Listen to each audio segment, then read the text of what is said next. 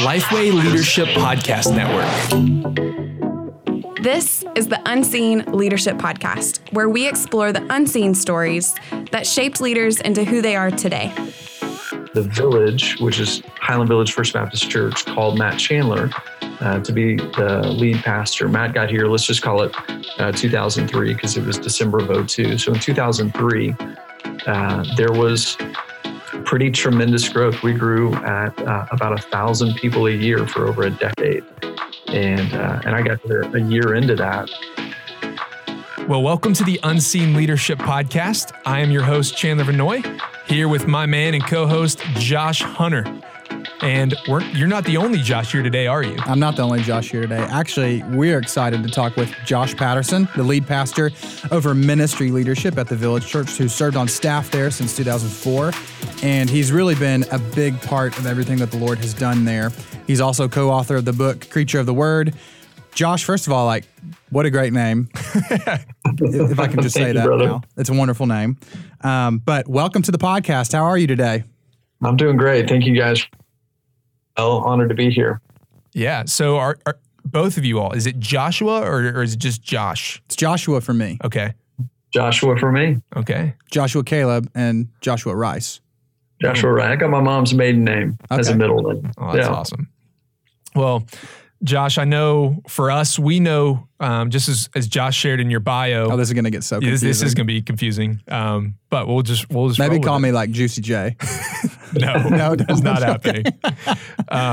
What we would love to do is to hear a little bit about a quick overview of the different leadership roles that you've been in over the years that have led to you being at the Village Church and the role you're in today. Yeah, wow. Well, one thing that, as I've done some work and reflected back and thought about my story and all that the Lord has done, it really is amazing for me to think about how the Lord has been orchestrating my life even before I knew Him.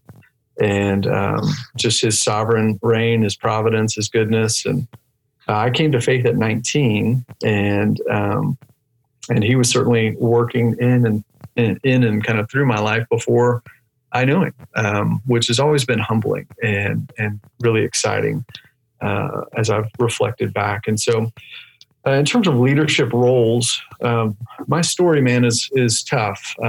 Middle school, high school, those were really tough years for me. I came from a pretty busted up home and a pretty broken situation. And I did not exhibit a lot of formal leadership. I exhibited a ton of rebellion in those years. Except I always had the ability really to influence people. And sadly, in those years, that influence was used for ill instead of good. But it was there. And I could see that. A lot of my formal kind of leadership roles really started to take shape once I came to faith. I came to faith at 19, just my freshman year of college. And at that point, I started leading a little bit more formally. I led in a fraternity that I was a part of. I started leading in some church circles. And it was everything from I would lead study groups to having different kind of formal roles in organizations in college. And it just kind of took off from there. Man, that's really cool to hear that God redeemed. The leadership qualities were there, and God, when He saved you, brought those to light and allowed you to lead in some different ways. So love to hear that. Well, of course, throughout those different leadership roles, you ended up at the Village Church, which I would say is one of the most influential churches in America. But what many may not know is that before the Village Church was, and correct me if I'm wrong, Josh, it was the Highland Village First Baptist Church, correct? That's correct. So I know the church, it had a leadership change, changed its name, and experienced tremendous growth over the past 15, 20 years. And in those early days as a leader, what did it look like when you stepped into that role? And then, of course, as the growth occurred, how did you grow as a leader, and what were some of the biggest lessons you learned during that?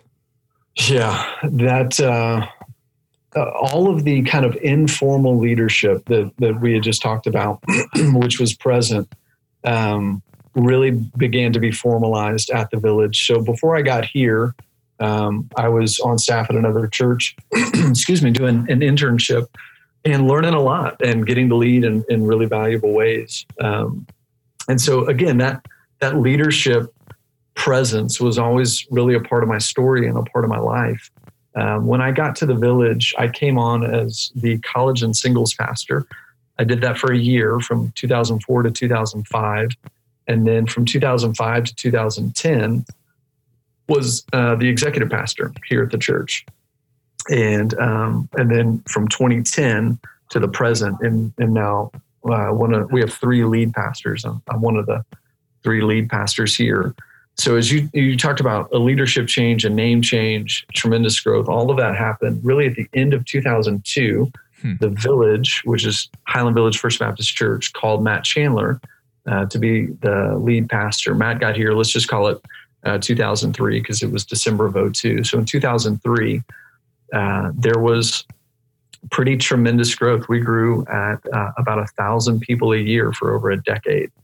And wow. And I got there a year into that. And so if I think about how leaders grow in general, and I certainly would attest to this from my own story, is leaders grow through challenges. And I was brought into a situation that was both really exciting. The move of the Spirit was profound. We were seeing lives changed and people showing up in droves, but we were all in over our heads. And I think about it like this. As the organization grows, it forces its leaders to grow. And as leaders grow, they force change and growth into the organization. So it's kind of this dynamic relationship between an organization or an entity or a family or whatever it is. As a family grows, as an organization grows, it forces the participants in that organization to grow along with it. Or it's kind of a grow or go mentality. And that forced tremendous growth in me as a person, as a man, as a leader. And I think about the kind and type of leader that I was then, and how the Lord has refined me and matured me and grown me over the last 15 years being here. It's really humbling. But it has come through challenge, and I don't see challenge in a bad word. There were definitely seasons that were hard, but challenge in the good sense, where I was kind of brought to the threshold of my growth, and I was forced to stretch. I was forced to grow. I was forced to learn. I was forced into dependence. So there's an article by John Cotter in the Harvard Business Review where he talks about what leaders really do. And he's really differentiating between leaders and managers. And one of the things that he talks about in leaders and leadership is leaders navigate and negotiate change. And we were in a very high change environment, and it gave me the opportunity to navigate and negotiate change on behalf of the church, on behalf of the organization, on behalf of the staff. And he talks about leaders being developed in those early years. The way that you get leaders later is you maybe invite them or provide them with those types of challenging, change-rich environments early in their trajectory. And you get a different type of leader on the back end of that. I didn't know any of that at that point. I was just experiencing it. And so that was my experience in those early years, just high change, a lot of pressure and good pressure and challenge that really forced me to grow as a man and a leader. That is, like you said, it's tremendous growth. And I actually didn't even know, what'd you say it was 1,000 a year for a decade? Was that right? Yeah. Wow. I mean, yeah. I'm sure when you signed up for that, you had no clue what God had in store. Absolutely not. I mean, definitely overwhelming. That moment, I'm sure there, as a leadership team, you all looked at each other at some point and were like, wow, how do we do this? Right? Like, very gracious that God would allow you to lead that. Did you turn to others? Like, did you turn to some people outside that circle for wisdom on how to lead that change? Yes and no. We tried, and I think one of the challenges, some of our challenge early on was attitudinal. There was there was a sense of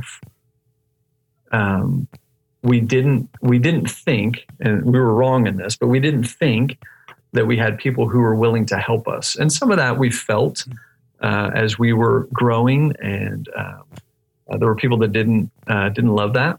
Maybe there were some leaders that had left other local churches and had come over to the village, and so there were some challenges and complexities where it felt like some of the fathers and the mothers that could have invested in us didn't. And then I think also kind of attitudinally, there was a sense in which, and this is where we were off, where it was like, we're going to do it, and we have a right sense of the way that we need to go. And I think there was a lot of youthful pride in that. I mean, if you think about it, we were in our 20s when we all got here and when this started. Yeah. And so Matt's now, if the guys and gals who were here when we were in our 20s, we're now in our 40s. And so we can look back with some reflective wisdom and man, there are things that I wish I could have done differently. So to answer your question, did we have help? Yes and no. What I found most helpful in that time was really through peer coaching. And the peer coaching came through other men and women who were walking through similar experiences that could help. And so I know Lifeway knows this, and you guys know this, but Kevin Peck and I, Kevin is the lead pastor at the Austin Stone. We both got to our respective churches the same year, 2004. We were in the same fraternity together in college. We were acquaintances more than we were buddies. But Kevin and I struck up a relationship that was one of mutual encouragement and mutual help as the Austin Stone was experiencing very similar things to the village. And we would get on the phone and talk about how we can help one another. And then those phone calls moved to maybe we need to get together and talk through some of these things. And then that circle of Kevin and I started expanding to include a few other people. And we started learning from one another. And we started these kind of cohort-based learning environments that were peer-driven, where we really moved away from the conferences and we're moving to, let's spend 2 days together and work through some issues and challenges that we're facing. That was the most valuable coaching that I received in that time. And it was kind of that peer coaching. Interestingly enough, I'm in a season now where I'm actually spending more time now with older men and women. And my development is coming now from those fathers and those mothers in the faith in a way that I didn't have it for whatever reason when we were younger. I wish we had. And I think some of that's pride and some of that was a lack of opportunity. No, and I loved what you said about the peer group and that really community that you're building in your leadership, because I look back on what I would consider, success as a leader for me personally, and I actually can't attribute it to anything I did, but I contribute it to the people who were helping me and encouraging me and holding a mirror to my face in front of me that were around me. Right. I think it's so important for the young leader listening. You can't get to this destination that you have in mind on your own. Right. It's just not going to happen. So I think that was really wise. So the moment you realized I'm a leader, I have this influence, I'm starting to understand what leadership is, what was your biggest mistake as a leader getting started, Josh? Like, did you have a failure or, a parent failure that you look back now that you're like, man, I'm kind of glad that happened. That was a big mistake, but it set me up later for success? Oh, man, yes. Here's what's funny. I literally, the meeting that I had before we're recording this, I just walked with 15 of our staff members through an exercise of turning points, where we're walking through the 15 most significant turning points in the life of the Village Church and explaining to them how our story has shaped kind of who we are and then where we're going. And so all of this is very fresh for me. And some of those turning points they're failures. And they're hard. I mean, they're hard to revisit. I think early on in the life of the church, when we were growing like gangbusters, man, and It was challenging and fun. God did, and where I said I didn't have a ton of older influence, there were pockets of faithful people who did pour into me. And I think looking back, I wish I would have done some of the harder work of understanding who I was, how God wired me, what God had put in me. I think we were running at such a pace. I know we were, that I missed out on some of the good opportunity of kind of reflection and consideration and inviting others in. I did it with some peers. I wish I would have been more intentional early on about getting some of those around me who were a little bit older and wiser. And again, that's on me. That's one of those things looking back. I think I dropped the ball there. I should have done that with more intentionality. I can understand why I didn't do it. I just regret that I did it that way. In terms of leadership failure, the most significant leadership failure that I have walked through was actually a really public failure in the life of the Village Church.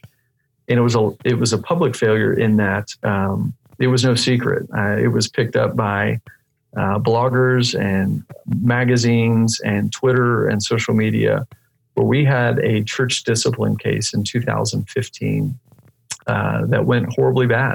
And it went horribly bad because we led through it in a really bad way.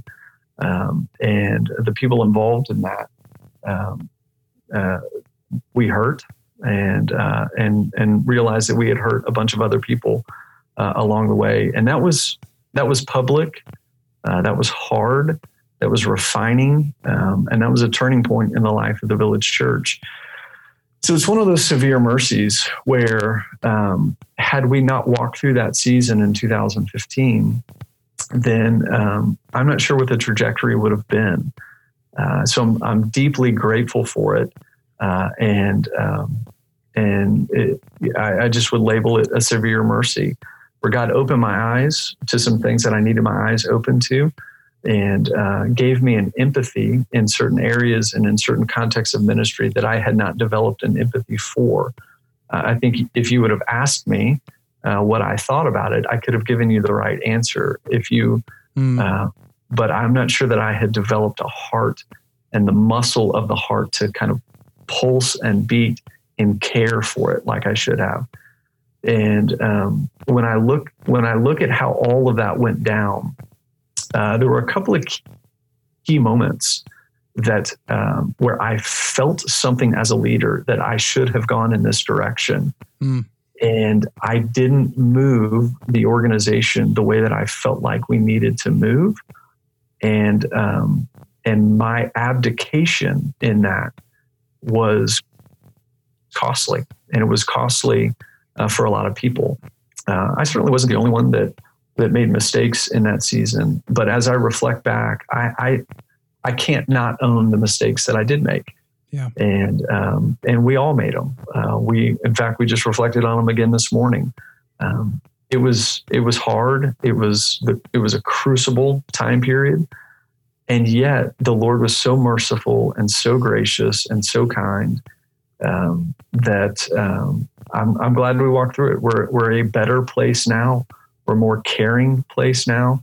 I think our theology is more woven in with grace and understanding than ever before. And so, and it shaped me as a man and as a leader. Yeah. And so, it's one of those you kind of hate reflecting on, but then are grateful for all that God did through it. And Josh, now thanks for your vulnerability, and I hope that can be looked back on as a good scar. Just a good memory, not a good memory, but just something to anchor down that memory, and you can see some growth from that. But I think it would be good for you, and however you want to. So I'm a young leader, or say I'm 19 to 25 or 30 or whatever. I'm a young leader trying to get my leadership chops. I make a mistake. Could be a moral failure in ministry. Could just be a classic 101 failure to lead well and you lose influence, like whatever it may be. How do you rebound from that mistake as a leader and keep your head up while also addressing the truth of, I made this mistake and it's serious and I need to own up to it? Like, what's some advice you would give young leaders to rebound from that? Yeah. I'm not sure how you rebound unless you own it and humble yourself in the midst of it, and then just absorb God's love and grace for you in the middle of being at the bottom. I mean,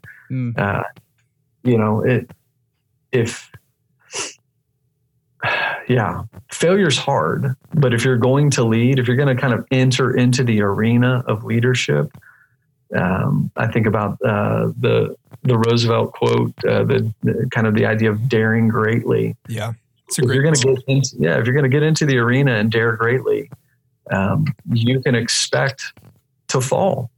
And he says it's not the critic who counts in that moment, but what do we do when we fall? Like, how do we get back up? How do we stand back up and then continue to live faithfully in the arena? And part of that is just admitting that falling and failing and messing up is a part of leadership. Yeah. As you lead, you're going to make bad decisions. You're going to go in the wrong direction.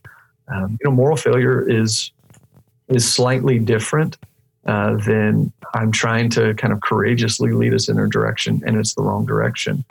But in either case, whether you lead in the wrong direction or make a moral failure, in that moment, there has to be an ownership of how I got here. And there are the crazy thing, and I think what I've learned about my leadership over the years and about leadership in general is sometimes what compels us to move forward in our leadership is not the love of Christ, according to 2 Corinthians 5, but our own compulsions, our own need for what ministry offers us, and our own need for what leadership provides us. I need platform. I need people to follow me because there's something broken in me that I get satisfaction from what this leadership is providing me. So it's like I have to achieve, or I have to be the hero. I have to be kind of seen in this light or that light. And we wind up leading out of a persona or an ideal self, this kind of idealized version of who I wish I was or who I want to be or who I think other people need me to be. And I've really lost sight and disassociated myself from who I actually am.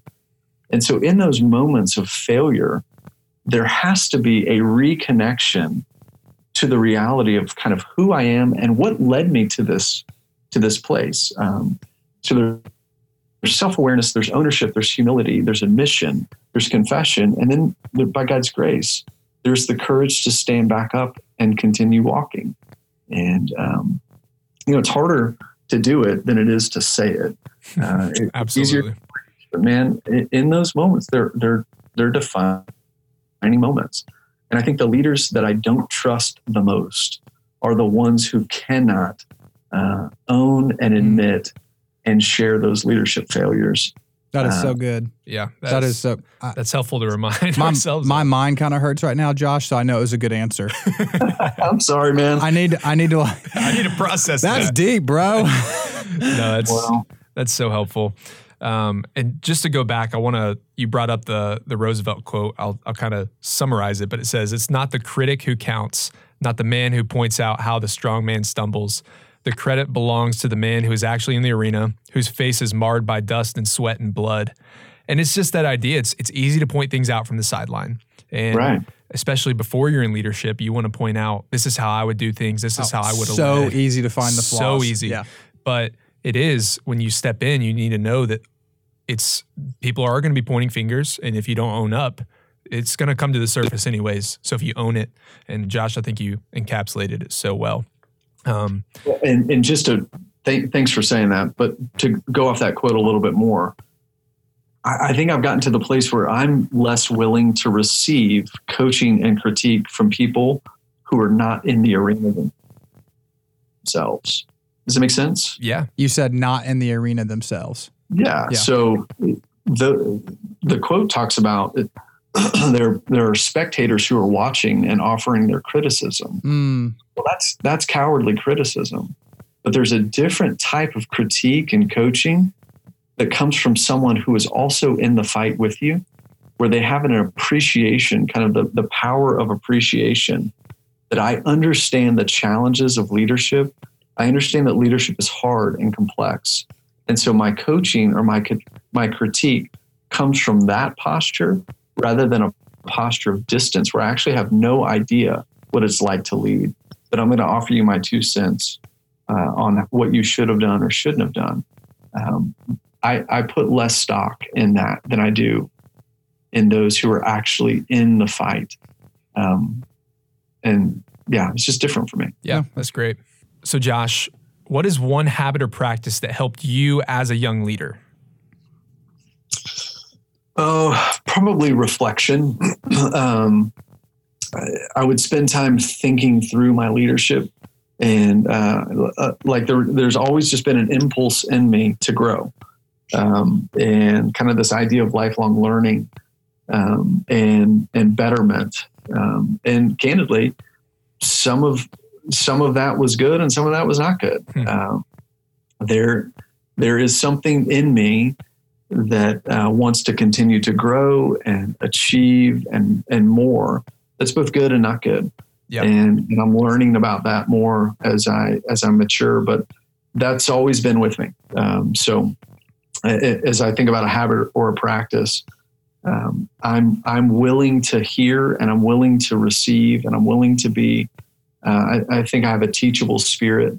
And so I want to grow. And so people that I trust, I'm willing to hear from them and how I can grow. And so that's kind of been with me for a long, long time. Yeah. So in your reflection, is it more of like personal reflection and journaling, or is it more of, hey, inviting others in to reflect with you? Tangibly, what does that look like? Yeah, it's both.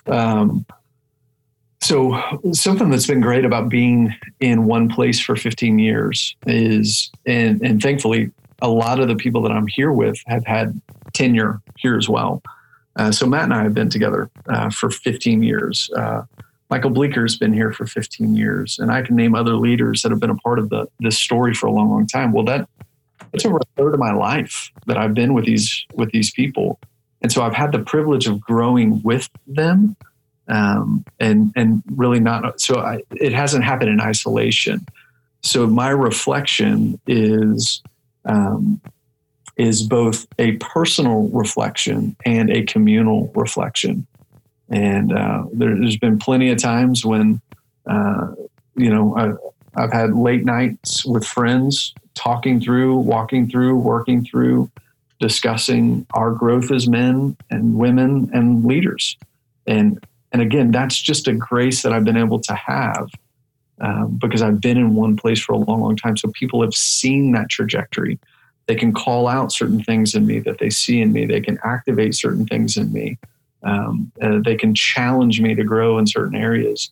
And there's a long-standing trust that's been in place that I'm just really thankful for. You know, I had a pastor tell me one time, and I would say it was a catalytic moment for me in my leadership.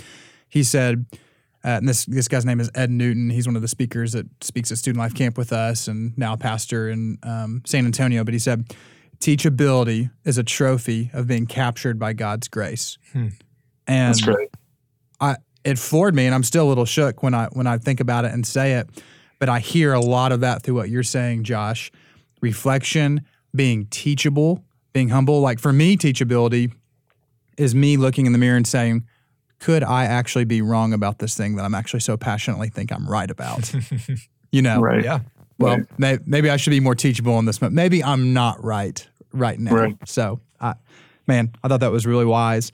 I'm sure you've read a couple books. Just a few. Over the span of lifetime and your leadership. But what book do you wish, looking back now, that someone gave you when you were just starting to lead or learning to lead? Oh, man. That's one of those questions where, as I think about the progression of my leadership, there were seasons where, and again, I just go back to God's kindness and providence, where he brought the right person at the right time, or he brought the right resource at the right time. He has just faithfully given me those deposits that have been really, really helpful. So I'm wondering, like, the season that I'm in now, would I have received this book the same way as a 25-year-old? I don't know. I'll tell you that there's a concept that stuck with me early on. And it's kind of this idea of the dark side of leadership. In fact, I had to read a book in seminary called Overcoming the Dark Side of Leadership. And that would not be my book that I would recommend. But the concept of the book is sometimes our leadership gets rewarded and we grow in influence, even if and I already mentioned this, even if our leadership is being compelled by something that's broken. Mm. And so, for instance, there is something in me that requires achievement and a drive. Well, the challenge is there's a social reward for achievers.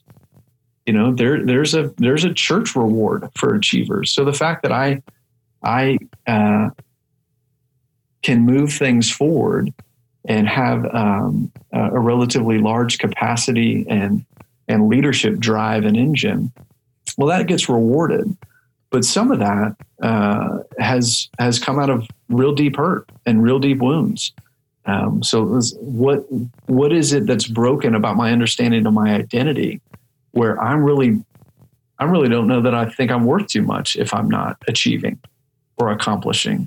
And so if accomplishment is the bedrock of my worth, well, then guess what I'm going to do? I've got to accomplish. Yep.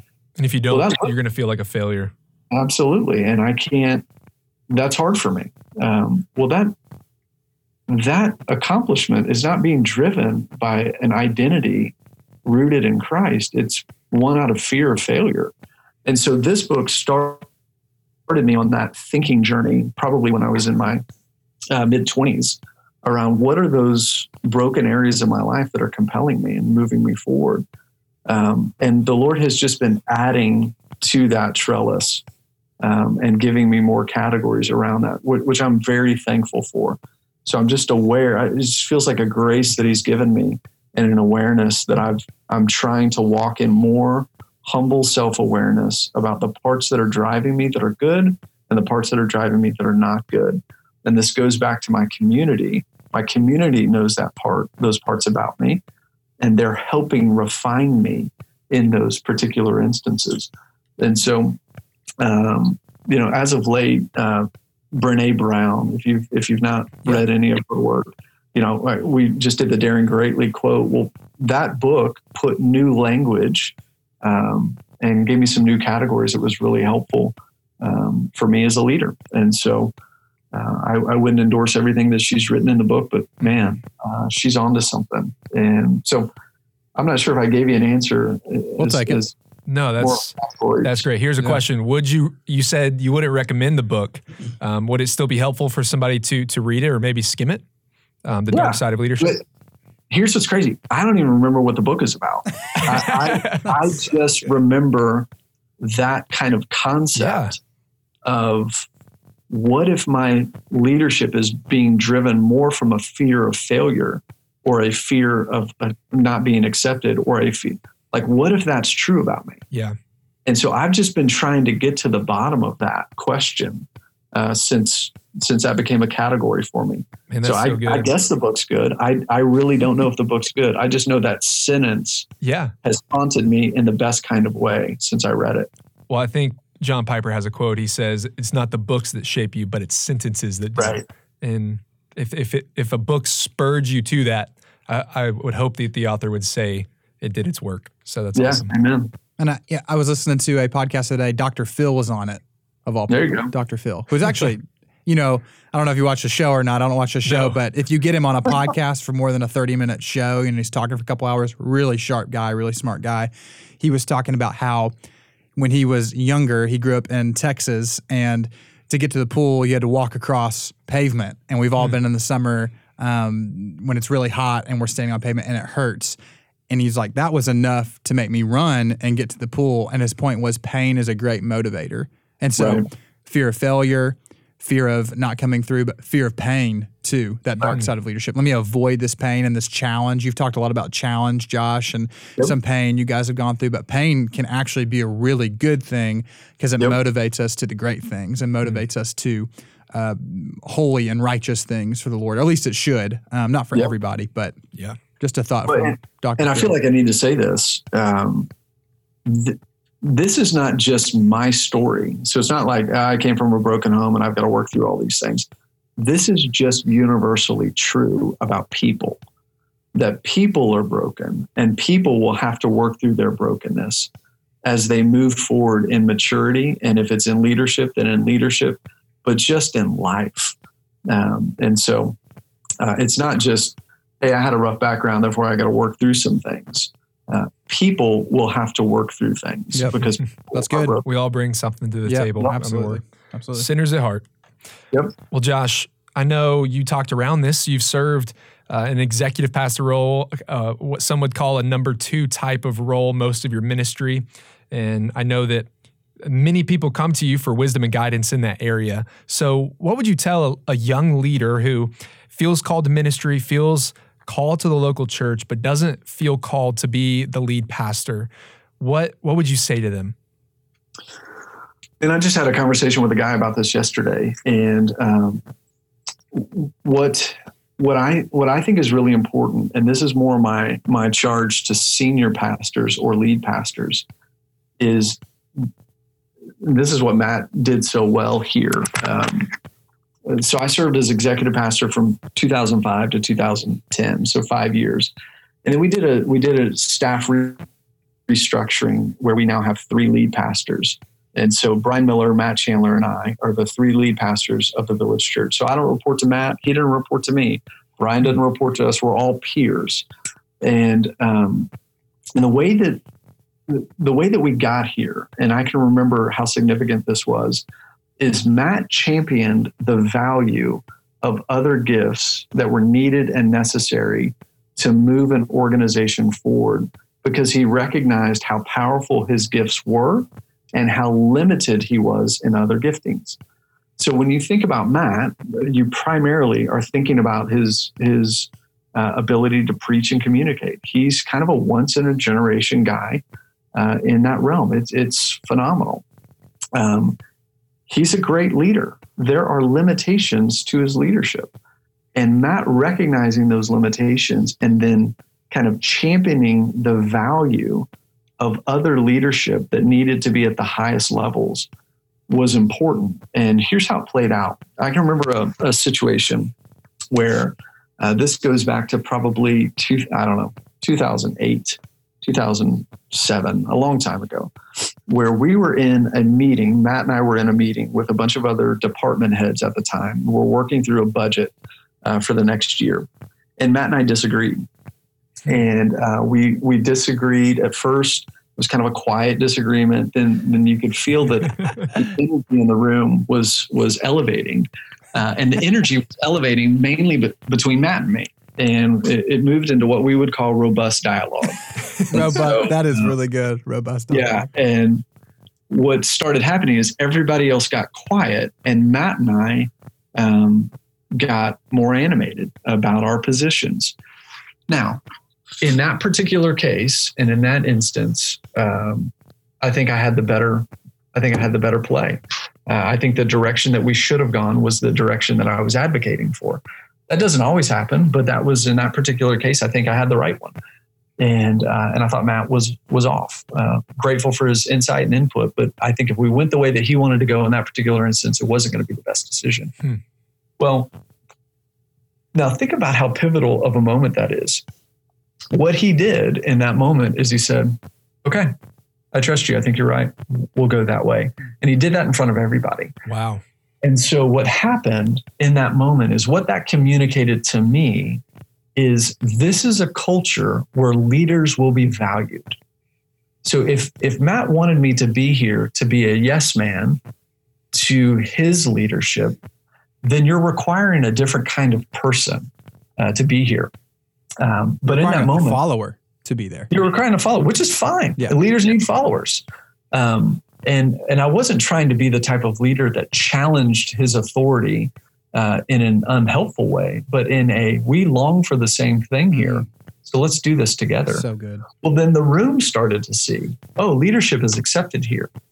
And so what we're trying to raise up is not minions, but leaders. And then Matt, in that moment, I think had a validity deep in his heart of, thank God I have other leaders here that can help me carry this. Well, that moment became a pivotal moment in kind of our relationship and our understanding. So we actually left the room and went to a lunch that we had together. And we talked about, again, going back to the reflection piece. Mm-hmm. And that felt like a really great moment. It felt like a pivotal moment. Mm-hmm. And so what I would tell lead pastors, which I think, the question was for executive pastors or young pastors who don't feel called to lead, to be the lead pastor. I want to champion the need for more strategic leaders in the church. It's one thing to have a preaching gift and a communication gift. My goodness, the church needs that and needs that in spades. We need more of that. It's just not the only gift the church needs. Yep, absolutely and so not. Senior leaders need to be the ones who are championing, and I mean from a real genuine place, other leaders to rise up in and among their midst, and then not feel like I have a lesser gift if I have more of a strategic leadership gift. Because if you have somebody that can be the visionary kind of lead pastor who can see the skyscraper, but has no idea where to put the stairs and the bathrooms and the rooms and the entrance and the exits and how to get there, then it's just a vision, and anybody can come up with a good vision. It's a whole different thing to think about how to strategically lead towards that vision. And that is done better in a plurality of leaders because no one person has all the gifts. So what I would tell this young guy or gal who doesn't feel called to be the lead role is I would tell them to unashamedly be a leader. Be a leader. And if it works out for you to be a leader in the church, then be a leader in the church. I want the church to value that type of leader more readily and more publicly, because I think it's better for the church if and when they do. Man, that's really good, and it's incredibly timely too. We're going to get to quick hitters here in a second, but I feel like a lot of my friends that I have, and I would say even some with me, Josh, so in my role in ministry, I would say I have a desire to preach. I have a desire to teach God's word, but God has just personally, I know you don't know me very well, but right now God has revealed that is not my calling for your life right now, though. Desire is not equal calling, or desire does not equal I'm going to do this one day. It could, but it doesn't always mean that. And so I would rephrase the question and just really quickly, Josh, because we got to get to the quick hitters. Yeah. What would you tell a young leader who desires to be a lead pastor, senior pastor, and have the pulpit, but it's just not working out? Because that's where a lot of my friends and peers are. Man, I want to preach and I want to teach, but I can't. I feel like I don't have any opportunities and it's not happening. And I'm kind of sitting on the sideline saying, is it supposed to? Maybe I don't want to be a jerk or anything, but I want to ask the question, is that your calling? How would you answer that to them or speak to them about that? I would encourage them to be patient, and but then also as you think about your own story and God's story and how you fit into that, maybe the internal calling isn't matching the external calling that other people are seeing and sensing, and so I think there's a time to do serious reflection around that. And I personally feel confident and competent and gifted in teaching and preaching, but it's not what I want to do primarily. And I enjoy it when I'm done with it. And it's one of those things that I'm grateful for, but it's not what I want to do. So I think I would try to widen and cast a bigger vision for what some people see as really key senior leadership in a local church. It can, this is like Kevin Peck. Peck says there are some who lead because they preach, and there are some who preach because they lead. And I think that's just a helpful little maxim to consider. That's really good. I want to just helpful. I can't really drop my mic, so I'd have to push it down forcefully. and make a weird noise. But it was so good. Yeah, it was good. So helpful. Well, hey, let's get to the quick hitters. So quick hitters, we're going to do questions with short answers, 1 minute or less. So let's get to this first one, Josh. What is your ideal daily routine? What time do you wake up, get in the office, do you exercise, go to bed, etc.? Yeah, ideal. Doesn't happen a lot, but I've got 4 kids, so it changes. But there's always the ideal than reality. Right? Yeah. I am up early, but not too early. I'm not one of those guys or gals that has the gift of no sleep. I need my sleep, but I would prefer to get up in the 6s, and then I would prefer to exercise in the morning and be in the office in the 8 o'clock hour. I would prefer to go to bed in the 10 o'clock hour, and life does not always lend itself to something easy like that. Yeah. That's great. Next one. What is your favorite personality test? Oh, man. My favorite personality test, the one I'm most familiar with, is Your Unique Design. That's the one that we've used here at the Village for a long, long time. Obviously, the Enneagram is all the rage right now. All the rage. But we have not officially adopted that at the Village. I feel like the DISC has proven worth over the test, kind of over time. And so, but the one I'm most familiar with is Your Unique Design. Can you unpack that one a little bit? I don't know if either of us are too familiar with it. It strikes a chord, but I don't. Yeah, it kind of talks about various levels. So you kind of have a foundation, and it kind of moves through the imagery of a home. So you move from the foundation all the way up into the attic. And the attic, just like in your home, is you don't go there often. You can go there. It's just you don't stay there a long time. And then the foundation is something you don't even have to think about. It's just there. And so like I'm a foundational persister, then the living room space for me is achiever, and then harmonizer, then catalyzer. So it's some of that language. It's been in our culture for a long, long time. But yeah. Since it's popular right now, what's your Enneagram type? 3. Achievers, man. I haven't taken it yet, but I think you're not supposed to type others, but I'm typing Chandler. I think Chandler's a 3. So okay. We'll see. Yeah. What is an unusual habit that helps, like now, that helps you in your leadership? I don't know if it's unusual. I like to, in my reading, I like to read classic works of, and I like to read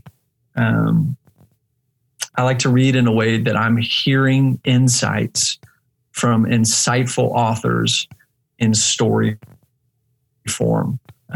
So I like to read books that have stood the test of time in terms of both fiction and nonfiction. But I feel like good classic fiction helps paint a picture of the human condition that I find insightful. Do you like Patrick Lencioni's books and the way he writes fables? I feel like his books are the most approachable, and he puts the cookies so low that it's just easy and it's sticky. So I do really appreciate the way that he writes. I would not consider his fables classic literature. Sure. But I'm not sure he would either. But I find his books some of the most helpful leadership books that I've read. What is one of your favorite classic fictions? Well, in different seasons, different stories have stood out to me. But in the season we're in right now, kind of the idea of like 1984, if you've not read Orwell or Aldous Huxley's Brave New World, it's just interesting to see the insights of authors from decades ago and how some of that plays out. I like To Kill a Mockingbird. I like the way people can tell a story in a really, really profound way.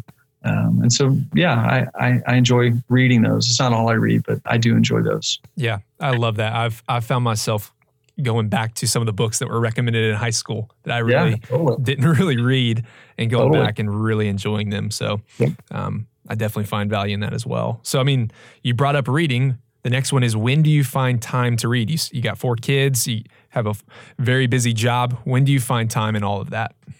I in the margins, and this is probably the biggest frustration in my personal development right now, is I don't have the time to read like I want.